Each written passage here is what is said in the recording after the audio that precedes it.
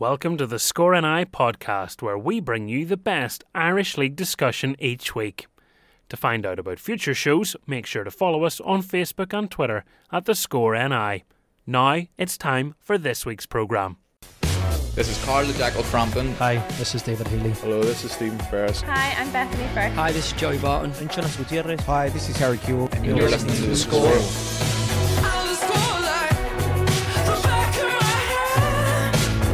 The Score with Michael Clark.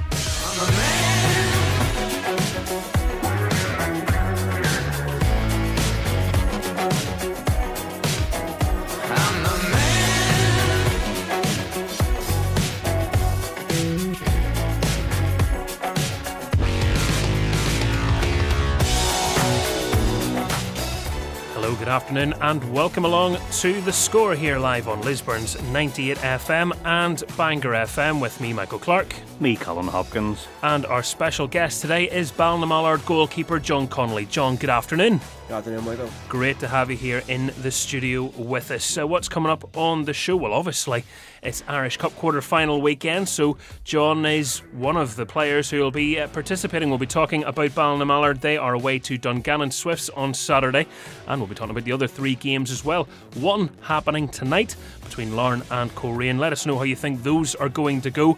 We have 4 polls. Yes, you've been spoilt. We've done an extra poll today for you. One was slightly last minute, I'll admit. Poll 1, Brendan Rodgers has left Celtic for Leicester because... Have your say. Is it because Leicester are a bigger club? Is it because of the players available? Is it because money talks? Or is it because he just found the Scottish League a bit too easy? He was winning everything and he needed a new challenge. Let us know of those. What do you think? If it's something completely different, you can leave a comment underneath. Poll 2, Irish Cup quarter-finals on Saturday, but which of these rivals will go furthest? Ballymena, Coleraine, or neither? Maybe both will lose. So get your votes in on that one. Poll 3, be honest, have you ever refused to be subbed off? Yes, I'm the original Kepa. I wanted to, but I bottled it, as Jason McAteer admitted the other night on television. Or no way. Maybe you think you'd never do such a thing. And our 4th and final poll, it's St David's Day. But which of these is your favourite David? Is it David Beckham, David Coulthard, David Dickinson, yeah, that one, or David Healy? Cast your votes now. And I feel, and I hold my hands up here, you know, having a goalkeeper in the studio, and it was pointed out to me that maybe there's an oversight there already, John, that I haven't included David Seaman. Absolutely. It's criminal of me, but anyway, it's brilliant to have you here in the studio with us today. What a last couple of months it appears to be at Ballinamallard after a difficult start to the season. What's the trick to the turnaround? I don't really know, to be honest. I mean, we didn't get too down about the bad run that we were on. We kept doing things that we were doing previously and working on things, and the manager kept saying, you know, it will turn for us and everything, and lucky enough it did. And I mean, to make the top 6 from where we were was brilliant. And now obviously we've got the quarterfinals of the Irish Cup to look forward to as well. Exciting times ahead. Ballinamallard are a club that I have to say I always hold in very high regard, because I think how they treat everybody, and I'm talking about outsiders. You know, when you go down to report a game, you're always made to feel very welcome. It's a wonderful playing surface as well. What's it like to be a player of that club? Because they don't get the same amount of exposure as other clubs in the country, I don't think. No, they don't. But as a player there, it's fantastic. Everything is done. We get really well looked after. As you said, the pitch and everything is in great condition. We've got the training pitch out the back as well, the 3G to train on. In terms of other things, you know, we get well up. We eat together as a team on a Thursday after training. We meet up early on a Saturday for pre-match and everything. So everything is done for you. It's great. Is there a sense around the club with the players of, I guess, kind of, you know, we're sort of outside the rest of the footballing sphere, because, you know, they're flying the flag for Fermanagh in many ways. It's not like the Belfast clubs or anything like that. You know, they always hear about how hard it can be to recruit for that area. So do those players, is that why it forms a tighter bond in a way, because everyone really wants to be there? Yeah, I would imagine so. There's obviously a nucleus of the local based players. There's lads down from Sligo. There's obviously myself travelling up from Newry. But yeah, there is. You can get that sense of, you know, a togetherness in the change room and everything, and not just the change room, around the club itself. You were talking about just before we came on air, a turning point in your season. It's a great story. Do you want to share it with our listeners? Yeah, it was down at Loughgall away. It was a horrible day, horrible conditions. We'd done well. It was 2 each at the time. Literally last minute or so, when there was a ball across the box and there was a bit of a ricochet, and it was literally landing on one of the Loughgall players' foot, and one of the lads, Chris Kelly, just put his head in and cleared it with his head. I don't know how he done it, and it was a turning point, because it broke that run of defeats that we were on. It got us a 2-2 draw, and from there, everything seemed to pick up from there. What was that moment like from because you've the best view in the house of that moment of bravery or madness? Well, to be fair, I was behind him. I would have caught it anyway, But no, it was, as I said, I was looking at it. It was fair play to him. It was some piece of defending, like. Do you find, as a keeper, because obviously I can't relate to that. I've been thrown in goals, but playing with your mates isn't quite the same. Does it move slower in front of you? You know those big moments when they say, you have to make that crucial save. Does it slow down in front of you, or does it? What's it like from your point of view? Does. I wish it did slow down in front of me. Maybe made a few more saves throughout the years, but no, it's just a lot of it is instinct and reaction stuff, and a lot of that stuff is it's just in you.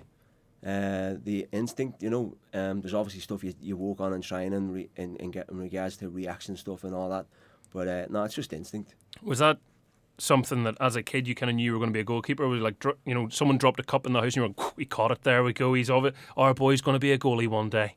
No, because when I was that bit younger, I played outfield, and it was a day. I'm from an area in Dublin called East Wall, and we had a playground around the corner from the house.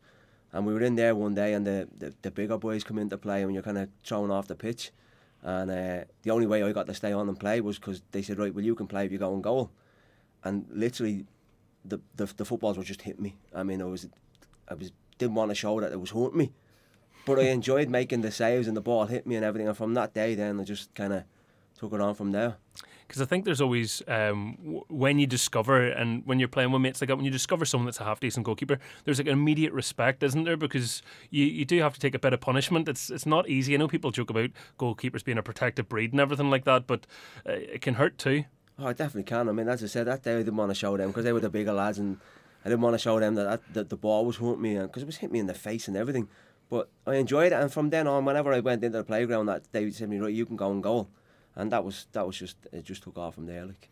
So, what was your first chance at playing for sort of at a half decent level then? Schoolboy football. I played for a club in Dublin called St Kevin's Boys, which is kind of a renowned schoolboy club in Dublin, and that. So I was there for a lot of me from probably the age of 12 or 13 right up to 18 then. So throughout school and all that, I was playing with them, and obviously playing with the school team and everything. You mentioned there's St Kevin's Boys. Would I right in saying there was a member of Westlife? There was, yeah, Nicky, and he was a goalkeeper as well, yeah. I think he was a year younger than me. He went across then to Leeds then as well. So he came back and played in the League of Ireland as well for a bit. So I kind of know him. I knew his dad as well. His dad used to go to all the games and all that. So I would known his dad from being on the sidelines watching the games and that as well. So you have no regrets of not going into the boy band yourself? No, well, unfortunately it was just the voice, I could have got in the boy band alright, but you know what I mean? Nicky, I'll be a backing dancer, I'll be absolutely fine. You've seen my footwork firsthand, it's quality. We were just having a wee chat beforehand, and I was like, that's the crazy thing about Dublin, because it's obviously it's a massive city by comparison to Belfast, but yet there's so many people in and around that area that you just bump into. Like, I came out of a shop in Dublin recently, just saw Louis Walsh in the street, and I just sort of go, what's he doing here? And you go, oh, he lives here. It's an incredible place. What was it like at that time when you were getting into that team? Obviously, you had a choice between maybe joining the boy band or becoming a footballer. I mean, Dublin is great. I've been living in Newry now 20 years, but home is Dublin. It's a great place. Obviously all the family and all that are still down there and everything, but just love going home. I love being in the city centre, and just the feel you get from being in Dublin. And as you said, you'll bump into the odd famous people as well when you're there as well. Which fry is better, a fry that you get in Newry or a fry you get just an hour down the road in Dublin? Dublin. I maintain that the bacon and sausages taste different. I don't eat bacon and sausages. Oh, for goodness! Are you? I'm an athlete. He's an athlete. I tell you what, he is an athlete. John was the first guest on the score in quite a while to bring us some lovely treats today. So thank you very much. He's brought us Jaffa cakes. Other brands are indeed available, but he wouldn't even partake. That's how committed he is. Just in case Harry's listening as well. Yeah, I know. Yeah. I'm not just ticking a box. Actually, very true. So as you say, they moved in European 20 years ago. You've played in the League of Ireland. You've played in the Irish League. What would you say are some of your memories across your career that really stand out? A lot of the ones would be at Cliftonville. A lot of them as well. I was playing in Europe. It's hard to beat playing in Europe and everything. You know, the whole build up to it. You know, but especially the away games when you're away for maybe a few days and not staying in the hotel and you're like a full-time pro when you're away. So a lot of the European games, and obviously when we were there, we done well in Europe. We got a few wins and that. I think the first time the club had won in Europe was when we beat the Latvian team. And then obviously building on that, the following season we went to Croatia, and we got I think it was a 1-0 win at home and a 0-0 out there. So to get through around on that as well. Keeping clean sheets in Europe and that. Obviously the main things are winning trophies. You know, anytime you win a trophy is always something good to look back on. You were the first Cliftonville goalkeeper to keep a clean sheet in Europe, what I read. So I believe, yeah. No, it's the first time I heard it. Honestly. Yeah, it was. I think it was the away game in Latvia. I think we drew the home game 1 each and went over there and won 1-0. I think it was Mark Holland got the winner. And 7 consecutive games of clean sheets for yourself is another club record you hold. Yeah, that was a strange one. It was close to 800 minutes or something, and we'd literally never spoke about it the whole time it was happening. We going through it, and remember we were playing away at Coleraine, and Eddie Patterson's whole team talk was about the clean sheet record, and we were only, I think it was 2 minutes away from an overall Irish League record. And obviously that was the first time we spoke about it, and we went down and conceded a penalty, and then the first minute we were 1 down. I think we were 2 down after a minute and a half then as well. So better sometimes not to bring it up. Not to mention it at all, yeah. Oh, incredible. I think I said that to the gaffer after the game as well. You see those sort of things like clean sheet records. Obviously clean sheets are very important, and defenders and goalkeepers will always have that sort of thing in their mind. You, as a team, you weren't talking about it in your head at that stage. Were you thinking about it and kind of going, come on, there's a record here? Or? I didn't know that we were that close to a record. Obviously I knew we'd gone X amount of games and somebody had converted it to minutes without conceding, but I didn't know we were that close to the actual Irish League record of. And it goes to show how impressive it is, because the Irish League has such a high goals per game average as well. And, you know, so you could go, 7 or 8 games out conceding's okay, yeah, what's that? But when you think about how many goals, over 3 goals a game, usually in the Irish League, it actually means that you're having to deal with a lot of shots. Your defenders are having to really do their job, and hopefully your attackers are putting so much pressure on the other end that they don't come and, I guess, pose that threat to you too. Yeah. Everyone has to play well. Yeah, it was kind of looking back on it now, it was to get that amount of games without conceding was decent. Over your time at Cliftonville, because unsurprisingly Cliftonville fans reacting happily, finding you're on, it must be nice to know, first actually before I ask the question I was going to, must be nice to know that fans of clubs you've played for previously have nice memories of you, and when they hear your name they go, oh, I remember John, he was goalkeeper. Yeah, it is, yeah. As I say, obviously the Cliftonville thing comes up because I was there for, I don't know what, 7 years, 7.5 years, something like that, and X amount of games and what have you, and had a real bond with the support. The supporters there were brilliant, always were brilliant with me and the club itself, you know, so that's it's fun times that you look back on. In terms of the players that were out there alongside you, who do you have some of the most enduring memories of? Who'd you get on best with? At Cliftonville, probably the Skinnell brothers, and I'd say probably maybe Liam Fleming as well. We had it's probably because we were the older ones that was there, you know, so they'll obviously come back and say they're not as old as me, but we kind of had a nice understanding in that, and they were good lads off the pitch as well. Do you think if we had them in here today, they would say you were just such a calming influence to be in front of? No, definitely not. No, no. Without even thinking too much about that, no, they definitely wouldn't say that. No, I've calmed down more now, but yeah. Well, I was going to say, right, the elephant in the room. You're playing into your 40s. yes. How that must come with you're being very good with your diet, clearly, and how much of that comes into it? You know, as you get older, do you have to be very regimented in what you eat, how you train? How much adaptation is there for you to be, I guess, as supple, as flexible as you need to be a goalkeeper? You have to, yeah. You have to look after yourself away from the training and everything else. As you said, what you're eating, what you're drinking. I'm lucky enough. I've got a good friend of mine who looks after meals and everything. Pro Performance Nutrition, and they give you everything that you require. You know, everything's done out for you, and they can supply you with that, and you can just basically fire it in the microwave and eat that if needs be. Training wise, I train I think it's 5 days a week. Train Sunday morning, straight after the game on Saturday. I'm out on the training pitch at 9:30 on Sunday morning, and that's been a great help for me, getting that session in that on a Sunday morning. Instead of being tight and sore on the Sunday, by lunchtime I'm good to go again. Where do you do that then? Is that at the club or is that elsewhere? No, lucky enough, Armagh City allow us to go in and use the facilities there. The reason for that as well is because the goalkeeper that comes in with me is Danny Devine, who plays for Armagh, so they let the two of us just walk away. They supply us with the footballs, everything is there for us. So it's great. That's actually there's something probably a lot of people didn't know. I think that's a really nice touch, because it shouldn't be taken for granted how good that is of them to say, well, come on in, avail of the facilities and be your best. Yeah, no, it's brilliant, and they even the showers and everything. The showers will be hot, and the showers and all are on for us. Whenever hot showers in an Irish league ground, that can't be taken for granted either.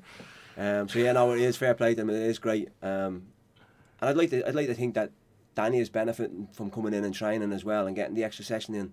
So hopefully it's helping them as well. You're talking about you're calmer now, you're wiser. Is that just something that comes with more life experience, or is that something you had to get yourself in a mindset to do, or how did it come about for you? Well, I said calmer, I didn't say wiser. No, I don't know, to be honest with you. It probably is. It's just that more experience that you've got. You just deal with things differently than what you did, 10 years ago or whatever it was, Because I would imagine when you get your first break into a senior side, every player's nervous and has a different way of channeling that. But as a keeper, it could become erratic. You could try and come out and rush every cross and be a bit too present in a game, whereas maybe with time and experience you start to realise, I don't need to do this all the time. I can speak here, I can stay back here, whatever the case may be. Yeah, absolutely. A lot of it now is talking, and it's passing on that and helping the boys in front of you. Because if you're talking to them, getting them in the positions where they're doing the right thing, it's saving you having to do it. And if I go out and play a game on a Saturday and I literally have nothing to do, maybe years ago you'd be saying, I had nothing to do today, I would have liked to make a save. Now I'm like, that's brilliant. I'll take that every week. I'd say you are. I had a really interesting conversation with Niall Curry about people being vocal on the pitch, and he was making the point that it's kind of going out of the game a wee bit, that you don't have that same ferocity. Younger players coming through, maybe whether it's a confidence thing or just a change in culture, whatever, but you don't necessarily have those same vocal leaders, people that lead by example and stuff, but maybe that sort of shouting at someone to get into position, or picking a teammate up if they made a mistake, or maybe just telling them that they need to up their game a wee bit, whatever the case may be. That's something that's in your game, but I was just wondering, when you're working with younger goalkeepers, when you're out maybe even with Danny, or is that something you would encourage to try and be more vocal? I would encourage it, as long as it's not just shouting for a case of being heard. If you're passing on the right information, then absolutely. But if you're just shouting just for shout's sake, there's no point in it. As long as you're passing on the correct information and you're helping people out, absolutely. I think there's a couple of different ways. I know what you're talking about, that maybe it's gone out of the game, but that could be the one where it's just people bawling and shouting has gone. But maybe it's people being more calm and talking people through games, rather than just the bawling and shouting. Yeah, so we don't hear it because people are now talking to each other as opposed to screaming at each other. Oh, they're still screaming. Like. They're still screaming, going on all right. Who's the worst when it comes to screaming? Who was the worst at screaming at you? And I'm not asking you to name a spectator. I'm talking about either teammates or management. Oh, Eddie Patterson. Yeah? Yeah. Oh, that was like lightning there. Yeah. Straight away, yeah, Eddie, yeah. What, do you know what? He got the best out of me. Definitely got the best out of me. Like, and I have a lot of respect for Eddie and a lot of time for him. You know, we still keep in contact and everything now. But yeah, without you see how quick I said it. Yeah. And was but that? It wasn't just with me. I think that was just Eddie. Yeah. Even at training, it was just full on. But great, man. I don't think he gets enough credit for especially the job that he done at Cliftonville. Because where he took over to where he got them to when he was leaving is night and day. I have to be honest and say I'm surprised he hasn't returned to Irish League. And that might be a totally personal decision, I'm not sure. But seeing how well he did, and indeed his achievements at Glentoran as well, you're sort of thinking clubs are looking for a successor. There's a man that just seemed to know the recipe to win an Irish Cup. I'm surprised he hasn't come back. Maybe he will at some stage. It'd be good to see him back because, as you say, he was able to get the best out of you and a group of players. Yeah, no, absolutely. And I'm as surprised as you that he hasn't got back in the game especially after. I mean, he done well at the Glens when the Glens were maybe kind of struggling financially and what have you, and he done well there as well. So I'm surprised at that as well. Managers that. Guess the art form is knowing which players to really push and which ones need a bit more encouragement. Which side of the fence would you fall on? Did you need to be kind of riled up to be your best, or did you like an arm around the shoulder? Or was there a happy medium there somewhere? Probably going back to that, I would probably say riled up.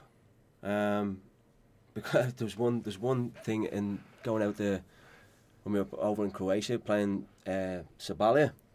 We were in the tunnel and the referee, I didn't understand a word he was telling me, but he kept pointing at me socks. It was the colour of the tape. It was the wrong colour, and I lost a head in the tunnel. And he taught me I had to go back in and change the tape anyway. But it got me. I went out and kept a clean sheet, and somebody said it was probably the best goalkeeping performance they've seen in a European game. So I would say probably that. It's funny because sometimes I find personally, you see, even doing this, I have gone in, this will maybe not surprise people, I've gone in to do radio programmes where I've had a fight with somebody or quite a strong argument with somebody before the programme. Sometimes it's a creative, and it's not you calling and before someone goes, bet you he just absolutely bullies him. No, I don't. I hope you wouldn't think so. But before a programme, maybe it's a creative difference, maybe it's nothing even to do with the programme, but sometimes I come in to do a programme and I'm in a really bad mood, and sometimes I actually feel more focused by it. It's like that, you have to channel it so it doesn't affect you, and so it kind of makes you better. Whereas there's other days you come in, you're in great form, but you can just not be concentrating. Yeah. And so I don't know if it's the same for keepers, but it can happen like that. Now I'm more, as I said, I go back to the old camera. Whereas I've got my own routine, my own ritual that I go through, and I don't need as such to be. If I've done something that I shouldn't have done, or I made a mistake, I know. And I know how to deal with it, and I know how to build on that and get over it.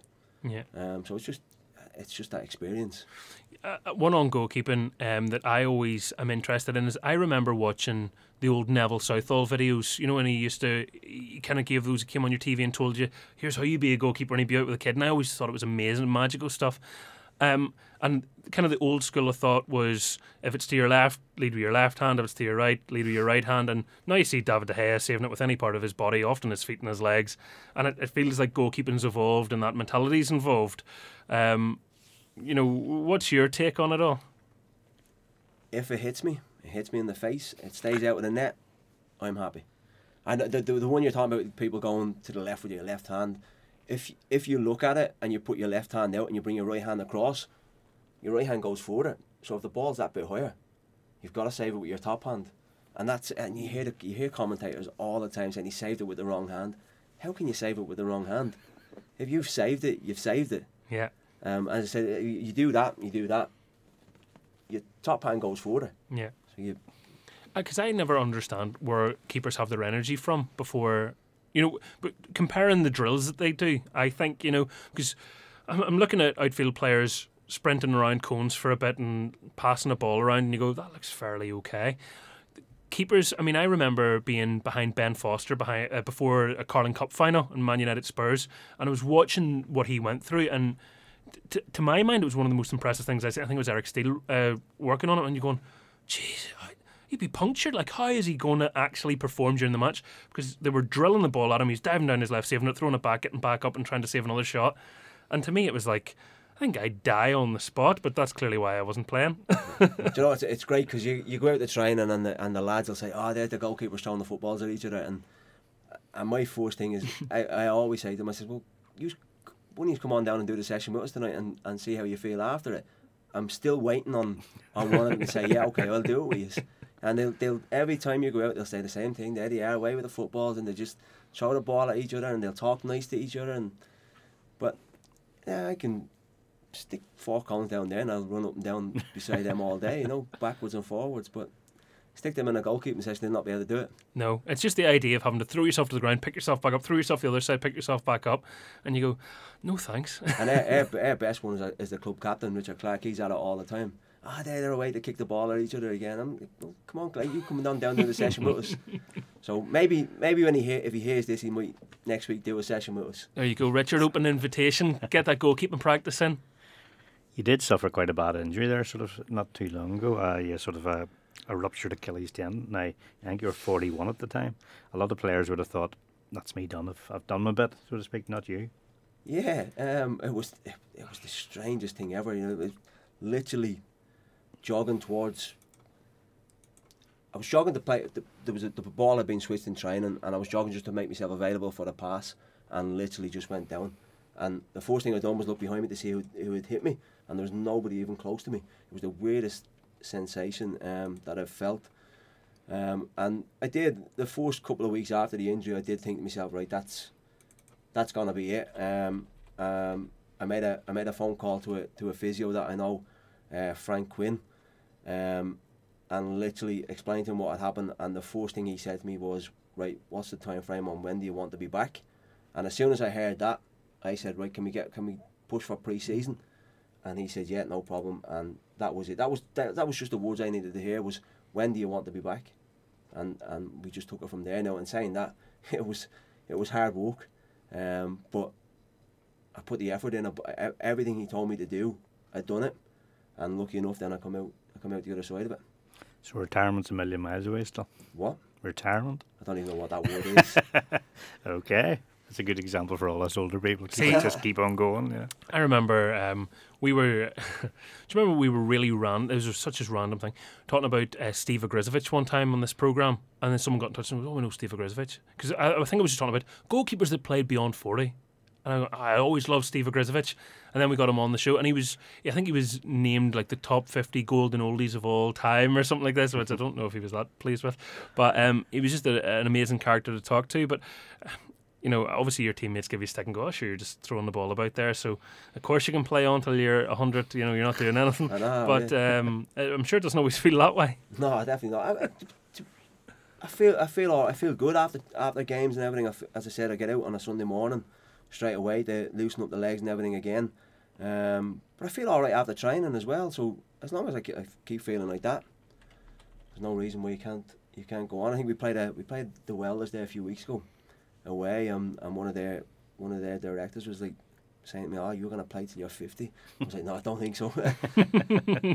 That might be a bit of a push. I don't know what the record is in the Irish League, though. I'm thinking who Mickey Keenan. Mickey Keenan played for Distillery, I think, in Europe possibly. Oh, 46 or 47 or good, something. Good shout, actually. I wonder he came in on a sort of a temporary contract, if I remember rightly. That's because I was going to say the old one with Mickey was when they sort of half retired him, but he was like, well, they just stopped picking me, and then it came back again, was sort of his take on it all. But he's still rocking that same hairstyle he's had for years. He's looking well. Saw him not that long ago. That's that moosey. What a man, what a keeper. When it comes to current contemporaries in the Irish League, what keepers would you sort of watch out for? Do you do that sort of thing? Are there keepers that you just enjoy watching play, sort of that mutual respect? In the Irish League, yeah. I think, to be fair, I think there's a few decent keepers in the Irish League at the minute. One that would stand out straight away would be, I would say, Johnny Tuffy. I think he's all round. He's just, if you look at him, he looks like a goalkeeper in terms of his technique, his kicking technique. He's like a quarterback sometimes, isn't he? His distribution is brilliant, yeah. And he's done really well since he's gone to Glenavon. Other ones about at the minute would be the young lad actually at Ards. Yeah, Sam Johnston. Because obviously, whenever he was at the Welders that time, I seen him playing a bit. I like him. I think he's got a decent future. And obviously, the one that unfortunately is out injured at the minute would have been Big Roy Carroll. Yeah, of course. And I'd just like to say, hopefully he makes a full and speedy recovery. Yeah, and we echo those sentiments. Really top keeper. I just want to ask you about Derry City, because obviously lots of change going on at the club at the moment. New manager, the pitch is looking fantastic. What they've done with the stadium, and obviously in renaming it, and everything like that. And a brand new look to the squad. How good do you think they're going to be this season? Obviously they've got the campaign off to a not too bad start. Yeah, I think it'll be still a tough season for them, because you've got the likes of Dundalk, St Pat's are after bringing in a few decent players as well. You've got Rovers, Bohemians obviously have got a decent start. It's a tough league. That. Are you a Bows fan? Yes. My dad played with Bows, so it was in the family. We're all Bows fans. So, but yeah, no, I think what Decky is doing at Derry is brilliant, because he's trying to get the whole community back behind the football club. And as you said, what they've done up there in terms of the Brandywell is great, because we were up there playing Institute in the North West Cup, and the changing rooms, the whole place is brilliant. So if they can get the fans back on side and everything, the Brandywell's can be a tough place to go. Yeah, definitely. Especially if you're driving from Uri. Yeah, exactly. Yeah. But someone actually worked out the mileage. I need to go find that tweet again. But it was something like, can you remember where it was? It was something that if you end up in Greece or something, if you drive to Greece or something throughout the season. With all the miles that Derry have to do over the course of a season, you could drive to Greece. Something like that, yeah. It was a bit further or something, they said. Greece one. It was the same with Finn Harps as well, wasn't it? Because when you think about it, you're travelling the length and breadth of Ireland. So you're going to get those miles up. League of Ireland's going very, very well at the moment. I mean, I think I've seen the attendance figures. I think last weekend over 20,000 people watched the League of Ireland Premiership. I was watching because phenomenal. I looked at something there as well, and it was a Cork had over 4,000, Rovers had the same. Yeah. Even I think Bows went out to UCD last week, and there was nearly 2,000 there. And normally at UCD you wouldn't. You'd be lucky if you got a couple of hundred. No, it's incredible. Fantastic. You've also mentioned your father there, and obviously appreciate you've lost him over the last sort of 12 months. I know it was very, very hard for yourself personally to deal with. I mean, obviously he's been a big supporter for you over your course of your career. Yeah. He's just. Everybody will say, a bit of that, but he was just a wonderful man. He was brilliant, and it knocked me for six. He was living with me. After my ma passed away, he came to live with me, and I don't have the words really to describe it, But what I look back on now is that I made a decision to sign for Armagh because it was closer to home, and looking back on it now, it was a brilliant 2 years for me, because I was able to take my dad to the games, and he was able to come and watch the games with me, and the one I look back on, people will not think it was a big achievement, but we won the Bob Radcliffe Cup at Armagh on a penalty shootout away to your local derby rivals at Loughgall, and the whole thing I look back on that now is because my dad was there that night, and I've got that last couple of years to look back on when I was able to take him to the games and that. But going back previous to that, he was just a great. You'll not if I took you back down to where we live in Dublin, you'll not find anybody that would say a bad word about him. He was just a great man. I mean, I know myself, having lost my father a long time ago now, to be honest. My father was a massive Distillery supporter, and obviously now I'm involved in the board at Distillery, to be honest, and I sort of think to myself, if he was here now, I'd be very, very proud of where I've got to be honest. I'm sure the same would be the same for your father. Obviously you haven't seen what you've achieved, So it's an emotional time for all of us, Yeah. But you have a young son now coming up. That's the next generation. Yeah, Noah. He's 4 months old. Yeah, so that's keep me on my toes and keep me young, I think. But But yeah, no, it's brilliant having them around the house, and obviously my daughter Shelby, she's 18, and so yeah, it's good times at home and looking at that. But you still, I'm sitting and I'm, obviously he doesn't understand what I'm saying to him, and I'm talking to him about my dad, my man.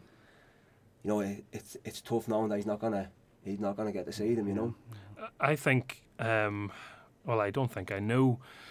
You put a post up during the summer which got an incredible response on Twitter that I saw. I just found it whilst where the subject came up, really. And you say, think I'm ready to open up about the way I'm feeling. I hope it doesn't show a sign of weakness. April 30th, I lost my dad. And since then, I've been struggling mentally to cope with this. Each day is a mental barrier to try and get over. I miss you so much. And it's okay not to be okay, was the hashtag you put. And footballers and people and beyond that, just probably people you'd never met before, commenting and sharing stories. And because every day we go, the internet, this and that, so bad, and Twitter and trolls. But you need to have a heart of stone to not be moved by some of the comments you received, and I'm sure it was a great comfort to you to see that you opening up and making yourself very vulnerable actually allowed other people to do the same.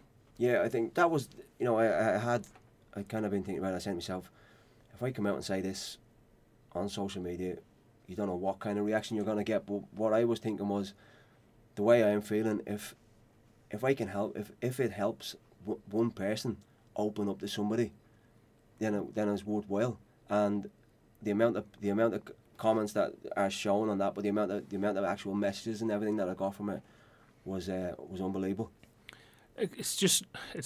I'm very fortunate my father's still alive. It's not something I don't think I can comprehend, and I don't want to try to. But to know that support's there, I think that's the thing maybe that people don't realise as well, that there's so much help and support potentially around, and from the most unusual or unlikely of places at times. Yeah, absolutely. I think there's still that kind of stigma of just opening up and speaking to somebody. People are kind of, I don't know, afraid is the right word to use, but people are, they're conscious of what other people will think. Whereas if you do open up and you say, look, I'm struggling here, people will help you. People will talk. Even if it's only, listen, do you want to go for a cup of coffee? And we'll have a chat. And I'm lucky enough that I've got close people around me that I can do that. I've got good friends, and I've got a great partner who's helped me through it brilliant. So from that side, I'm thankful for that. Fair play to you. Speaking of your partner and indeed your son, Jimmy McGarry, big friend of the programme, obviously, Mr. Linfield, and whether they're winning or losing, he's always there watching. And at the minute, they're certainly winning more than they're losing. He sent us a wee message a couple of minutes ago saying, John's partner and her father are lifelong Linfield fans. Could you ask him who his young son will support when he's a bit older? Bohemians. Good answer. It's not a surprise there. Bows fan. Here, can't have been easy being a Bows fan. I mean, you look at the last decade or so, ups and downs and craziness. Yeah, but it's something that's in you from, you don't get to choose your football team, really, do you? I can remember my dad took me to, I don't know can't remember the score, but the first game at Dalymount was Bows against Galway, and I remember at that stage it was the home of Irish football. Yeah. The national team and all played there at certain times, and I'll never forget that, walking up the steps into Dalymount, and whether they're winning or losing, that's your team, you support them. And I'm guessing they stuffed Galway that day. I can't remember. To be honest with you. I hope they did anyway. Well, I kept going back, so I presume they did. Must have gone all right. And just mentioning that, so I have one brother, Niall. He has his first football game we all went to as a family, and we live in Carrickfergus. You're going to think, right, it's going to be Carrick Rangers. It was a Galway United match. Okay. True story. We were in Galway, a family holiday, and he said he would sit when we were kids, sat and watched every match on the TV with us, going, love football, but he hadn't been to a game, and he'd gone, I need to go see a game of football. I went, let's Galway United are playing, let's go watch a League of Ireland game, and that's what we did. And I think it was an awful match. I can't remember who they were playing. It wasn't great. He hasn't. I have once. Have you? Yeah. But I'm sorry if anyone's from Galway. Listen, it's a beautiful part of the world. I'm not a Galway fan or anything like that. But as my better half will attest to, wouldn't matter where I am in the world, I will go watch a football game if I am there and it's on. Yeah. I mean, we went to see Sporting versus Estoril. in Portugal, and that was 1-0 decided by a penalty. So, and she had our just stupid. If anyone has had a weirder experience in a football ground, feel free. But you're allowed to smoke in those grounds, which I sort of thought was right, okay, whatever. But different when you're sort of going, thanks very much, some fellow with a cigar behind us. But she had her umbrella taken out of her handbag and chucked in the bin by one of the security. The lady went, "This? No." Threw it in the bin, and she's like, right, magic. So if anyone has ever, there's some strange things you're allowed to smoke in the ground, but you can't have a brolly. I'm like, okie doke. So if you can beat that, you do damage with a brolly, can't you? You definitely can. Do you take about 5 eyes out in once, I suppose. You do damage with a cigar as well. You stub it out in somebody's head. That's what I was sort of thinking. You wouldn't do such a thing at the Whites, though, Colin. No. All right, we're going to take a little break from our chat with John Connolly, our special guest in the first hour of the programme, to do this.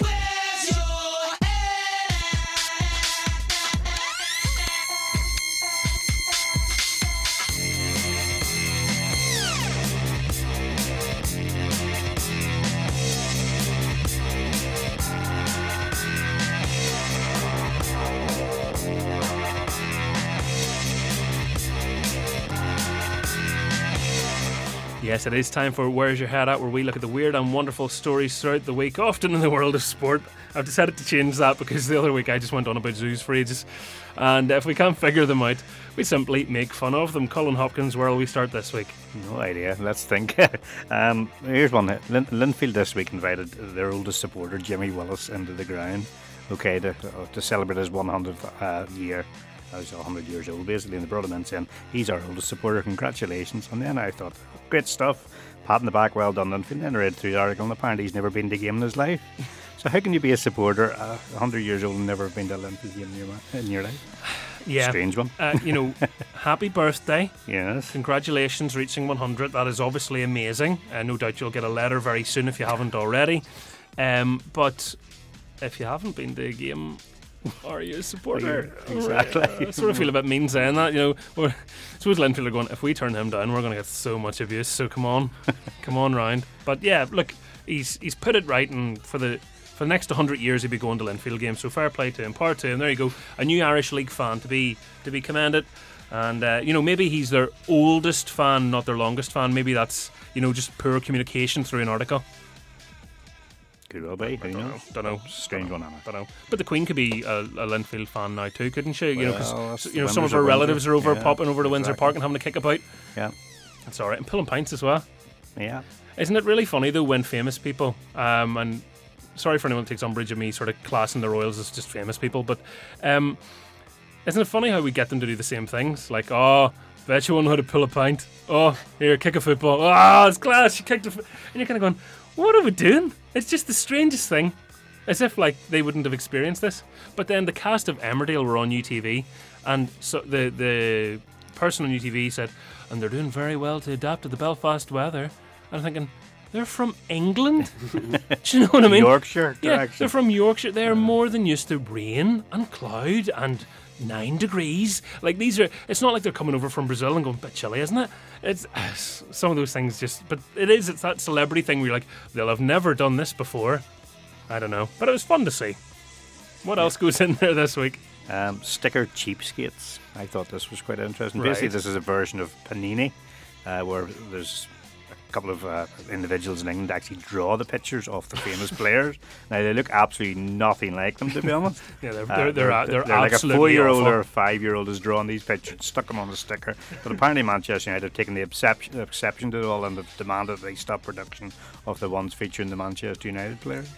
Now, they're just so funny, it's unbelievable. You haven't seen these. It is. It's kind of.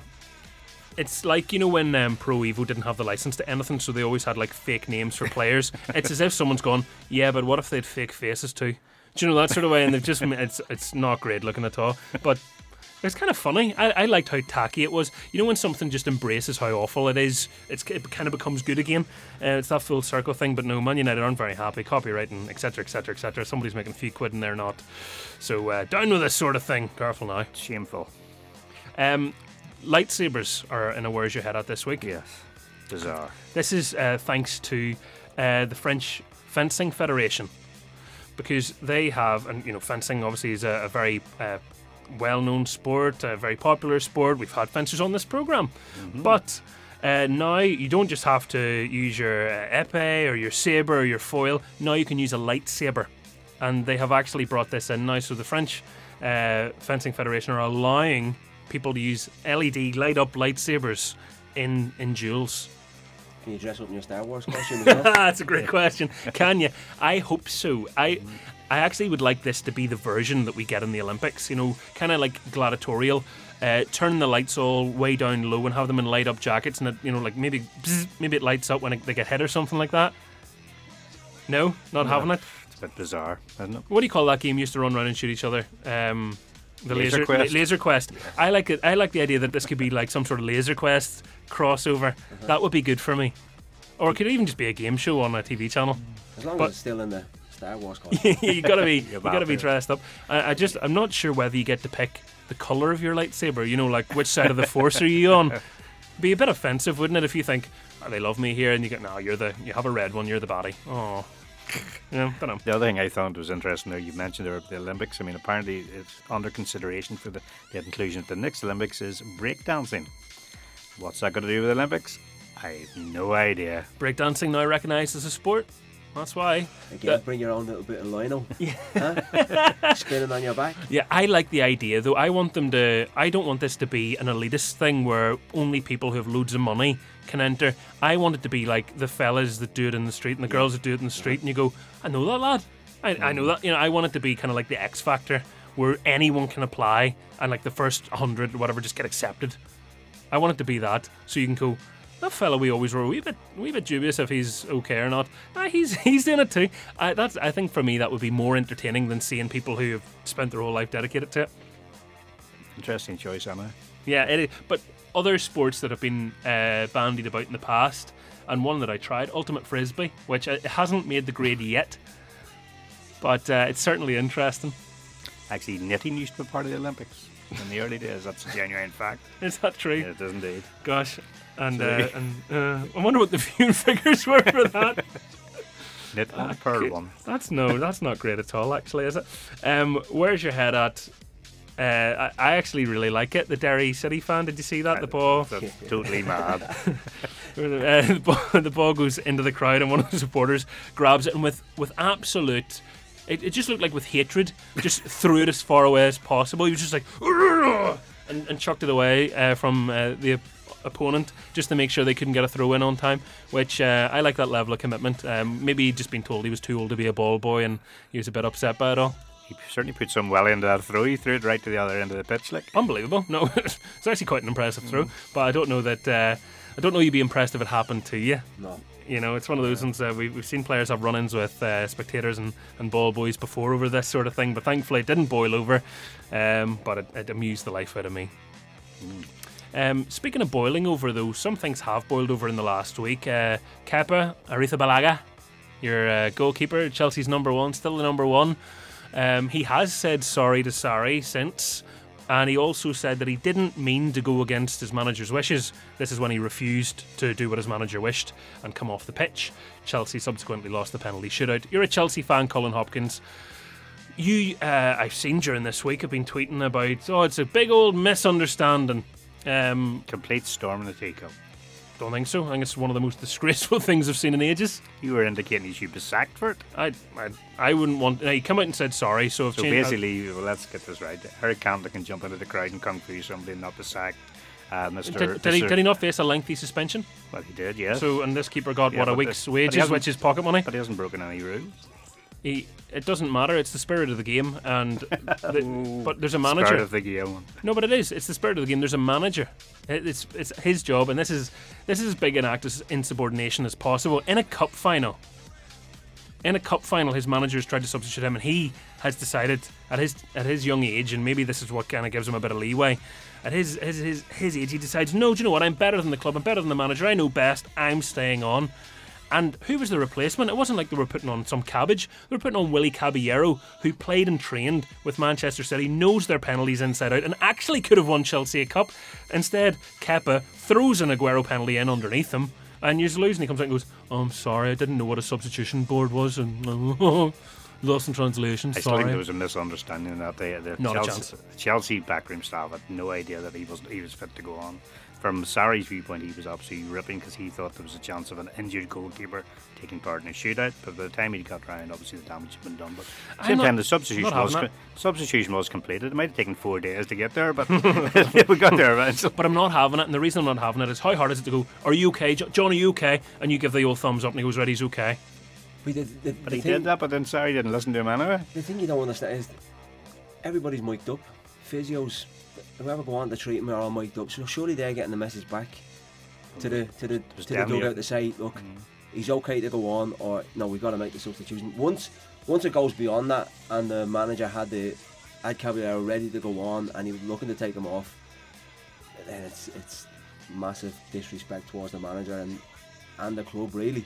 But I can understand why he didn't want to come off as well. He's probably saying to himself, I've got a chance to save him, get this penalty shoot and being the hero and what have you. And if he felt that he was fit enough to go on, I can understand that. But if you were in the similar doesn't look good. Let me see from your viewpoint. As a goalkeeper, you say there's a chance of being the hero. That makes sense. You know yourself. You're fully fit. There's no chance at all of you needing to go off. Would you sort of object in the size, or would you have went straight off? Would you have thought in your head, hold on, maybe not, or try to convince the manager you're fine to go on? I would have tried to get the message to the manager that I'm okay in a better way. It just didn't. The swinging of the arms, and the longer it went on, it just didn't look. It just didn't look good. From the other thing that came out as well was it a tactical thing, and obviously it couldn't have been that because they would have known prior to it that this was going to happen. Yeah, he would have been informed of that. So it was just down to that misunderstanding. But the thing I don't understand is, the physios, everybody's mic'd up. They're all in touch with the bench. Surely to God they were able to get that word back to the bench to say, no, he's okay, he's good to go. I think what frustrated me much as sport is that Chelsea on the day played very, very well. It was just frustrating that the whole emphasis, even Manchester City didn't get the coverage they should have got. No. The following day, it was just all forgot. It was all about substitute goalkeeper. And that shows you just how rare that sort of scenario is, because that's a fair point actually about if they were in agreement before the game, that communication would have all been done and they would have known what was going on. If it was a tactical thing, because goalkeepers being substituted for penalties isn't a new thing. I mean, we saw Louis van Gaal do it a couple of World Cups ago, for example, with the Netherlands team, and it's been done multiple times by different people. It happened in an FA Cup final a few years ago. It was between Sligo and Shamrock Rovers. Okay. And I think the Sligo keeper came on and saved 4 penalties. Okay. Yeah. Okay. It could have backfired. The other side of that side is if it had been tactical, let's say he had brought Caballero on. He hasn't saved any. And he hasn't saved any. All of a sudden, Sarri wouldn't even have got out of Wembley alive. But you would have probably preferred that, wouldn't you? Because you lost anyway, so if you could have lost and got rid of Sarri as a Chelsea fan, you'd probably been delighted. I want Sarri to stay. If he had to come on, and I know they're top players, the City players, I would have put a little bit of doubt in their head. Yep. You heard Vincent Kompany's interview straight away saying they were delighted when they seen that Caballero wasn't coming on. I think the other thing that frustrated me as a supporter was the lack of leadership on the pitch. I mean, obviously your captain should have been straight over and said, what's going on here? But he wasn't. He was nowhere to be seen, and that was frustrating from that sort of viewpoint as well. I think the best that's what Chelsea are lacking at the moment is a leader, a John Terry type leader. I think it's a very fair assessment. But you get the wee hand over the mouth cup nonsense from David Luiz, and you're like, is that really the best anyone can offer? Do you know what? Is he even saying that? Is he just doing that just to... Yeah, to look busy. Yeah. But I think as well, did it not happen to you with Les Sealy at Man United?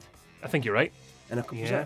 I can't remember the match, but I saw someone talking about that. I don't think he had the argument with Ferguson. I think he had the argument with the physio wanted him to bring him off, and obviously at that stage they weren't mic'd up and everything. And I think he had an argument but he stayed on with the big bandage around his knee, and I think he saved it. I don't know whether he saved the penalty, but he ended up winning the game anyway. Look, I understand in a big high pressure match you want your players to back themselves, and if he doesn't have that in his personality, he can't be an elite goalkeeper. So I accept that, but I do think that when your manager tries to take you off, you see, if he doesn't want to come off, why doesn't he walk to the sideline and have a private word with his manager? Why is he standing in the spot and screaming and gesticulating? I think even if there was a good intention in there somewhere, it was lost in bad conduct. But he was struggling during the week with an injury as well, wasn't he? Because there was a doubt on him with a hamstring or something. I think. Yeah. But what the punishment has obviously happened. He got his fine of his week's wages, and he was dropped for the subsequent game. And by the way, Caballero kept a clean sheet. Caballero could have stayed at home. There was no shots on target from It'll be interesting now to see, but because Caballero play? Will he stick with Caballero now? That's the question. I think he should. It was kind of easy to leave him out then at the next game, especially with it being so quick after the cup final. It'll be interesting now to see if he sticks with him. I agree with Michael. I think he will stick with him the next game or two, to be honest. And you can imagine you can't drop a keeper. He's kept a clean sheet. You can imagine his reaction to that. He'd be banging down the door saying, "Hang on a minute, I've come in, kept a clean sheet. Why am I not playing?" If you keep a clean sheet in a big game, that was a very big game. If you keep a clean sheet like that, especially after everything that went before and all the publicity, because there's pressure on him. And okay, I take your point that Harry Kane and co didn't have a very good game, and indeed Harry Kane getting away without any punishment from the FA is where's your head at, and whether it's because he's English, England captain, whatever. Golden child. I think it's poor. Man United fans probably have sat and gone, "Oh, it means he can play against Liverpool in a few games' time, so that's okay." But it's still ridiculous. Only if he scores the winner. Yes, just for extra headlines. But you mentioned Manchester United. Let me just move on to that subject of the game against Liverpool. Thought you might. Do we think Ole was wrong to put an injured player on the bench? No. I think as in Lingard. Yes. Again, you would like to think that whole between the manager, the player, and the. But there's obviously been a breakdown somewhere. You managed 10 minutes, was it? I don't know if it's a breakdown though. I think there's trust in football, and we've seen examples of it being used and maybe having different outcomes. But Lingard's obviously really wanting to play. He scored in the previous encounter, and I would imagine he said, I am fit to play, and they've said, right, not from the start, we'll bring you on 10 or 20 minutes to go, and circumstances have changed, and they've thrown him on, and all of a sudden it's like, oh gosh, he shouldn't be on there. And the intensity of the game at the time that he came on probably doesn't help. If he comes on with 10 minutes to go, it might be slightly different, but we'll never know. I mean, it's unfortunate. Injuries can happen at any stage too. But it's a strange one, wasn't it? You know, Man United besieged with injuries and with let's be honest. You know, people really fiercely ridiculed Jose Mourinho for giving Scott McTominay so many chances. Scott McTominay starts against Liverpool, has a really good game, and Liverpool, by all intents and purposes, weren't very good. No, very poor on that. So I was my next door neighbour's a big Liverpool man. I was talking to him this morning over the fence, and and he was kind of going, "Oh, we're going for this league now." And I said, "You know, there's a good old chance you'll only lose one game all season, and still not win the league." And his face just dropped. And that was quite funny. That was all. But Liverpool fans, mathematically, that's still a thing. So just remember that. Anything else to throw in there? There's a little tweet went out from a guy called Anto Campbell last week. I'm not sure if you've seen this one. Haven't seen this one. Anto went on to sort of Twitter and said the great thing about Twitter is that you can go and slabber away to people because they can't do anything about it because they don't know your home address. And then Paddy Barnes replied, "Here's my home address," and put his home address on the Twitter. Yeah. And I said, who's going to go up and challenge Paddy Barnes about a tweet? Love that. With me anyway. That's very Paddy Barnes, and I love it. Fair play, Paddy. I don't know if it's a where's your head at, but Marwan Fellaini's off to a decent start. He scored the winning goal for Shandong Luneng in a 1-0 victory in the Chinese Super League on his debut as well. Okay. There you go. Proving to be a good signing for them. Standard, okay. Well, the only other one I have this is my final one, is Eddie Howe. Did you see the chewing gum one? Yes. Fantastic. I mean, he's obviously chewing gum. It drops out of his mouth without even blinking. He puts his hand out and grabs. That was goalkeeper's classic. You'd love that one. Unbelievable. Instinct. Such reflexes. I know. It's the talent he doesn't even get credit for. Very good. No, that's a fairly good selection there, I think. If you have any other ones that you want us to give a wee mention, if we don't get through them later on today, we can give them a shout out next week's programme. The Score and I on Twitter is where you can do that. The Score and I is also on Facebook. And just before I forget, I want to say a big thank you to everybody that's liked and followed the page over the last while. Brilliant numbers, over 1,000 of you now on our Twitter and over 1,500 on Facebook, so that's great to see. And we put out lovely little graphics to celebrate this, and people have been saying that the wee fella looks a bit like me, obviously because he's got a winning smile and he looks dead friendly. It's like one of those cards we were talking about where people drew their faces, you know. But anyway. Yeah, I know. Well, no one's defaced the wee fella yet, so that'll do. All right, yes, you're listening to The Score here live on Lisburn's 98 FM and Bangor FM with me, Michael Clark. Me, Colin Hopkins. And our special guest, John Connolly, the Ballinamallard goalkeeper. Just a quick look at our polls before we ask John about the big game tomorrow. Obviously, Irish Cup quarter-final ahead, and one game taking place tonight. We'll be talking about that in the second half of the programme too. So, poll 1 that we're running for you today on Twitter, as I just bring it up in front of me. Brendan Rodgers left Celtic for Leicester because, we want you to fill in the blank, is it because they're a bigger club? Is it because of the players available, which is what one of their coaches was saying that Rodgers had said? Was it because money talks? Or was it because the Scottish League's a bit too easy? Kind of like completed it, mate. He wasn't waiting around for a treble. Poll 2, Irish Cup quarter-finals on Saturday. Which of these rivals will go the furthest? Ballymena, Coleraine or neither? Both, of course, could lose in this round. Poll 3, be honest. Have you ever refused to be subbed off? Yes, I'm the original Kepa. Wanted to, but bottled it. Or no way. Just so you know, at the moment, 2% have said yes.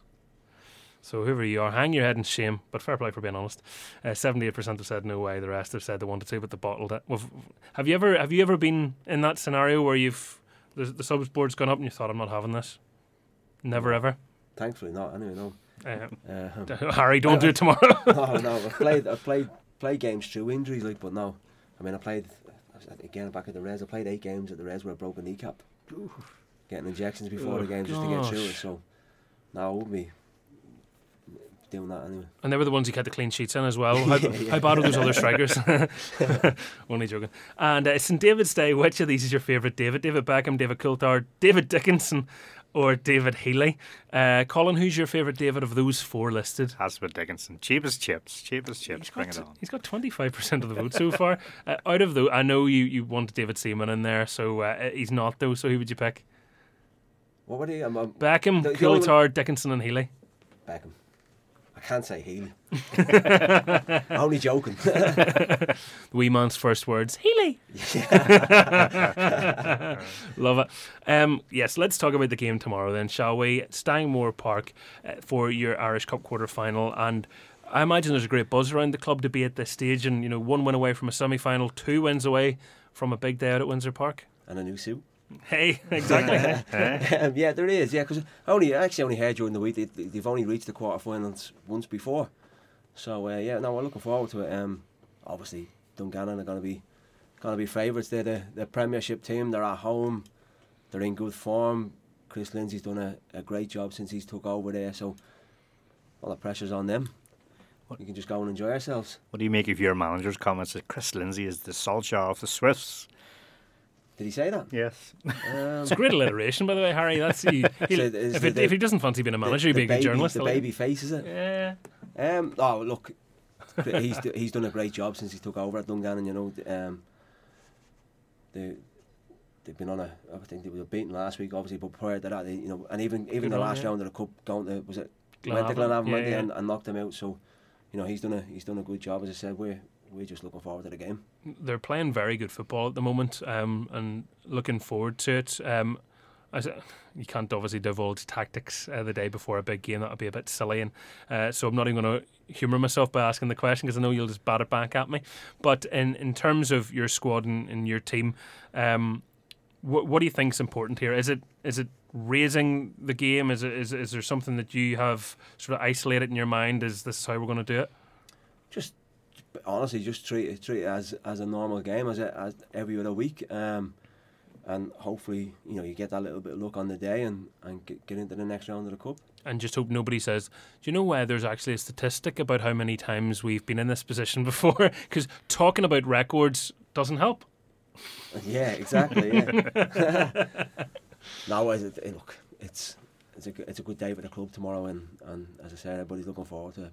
I don't want to keep saying it, but yeah, pressure's on them.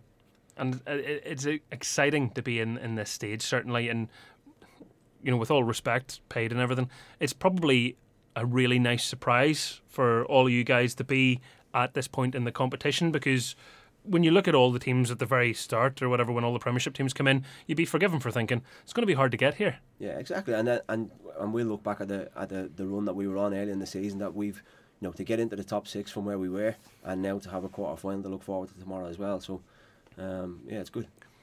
So, right, we're in the dressing room before the game. Who's giving the Braveheart speech? Or the Coach Carter speech? Choose your own analogy.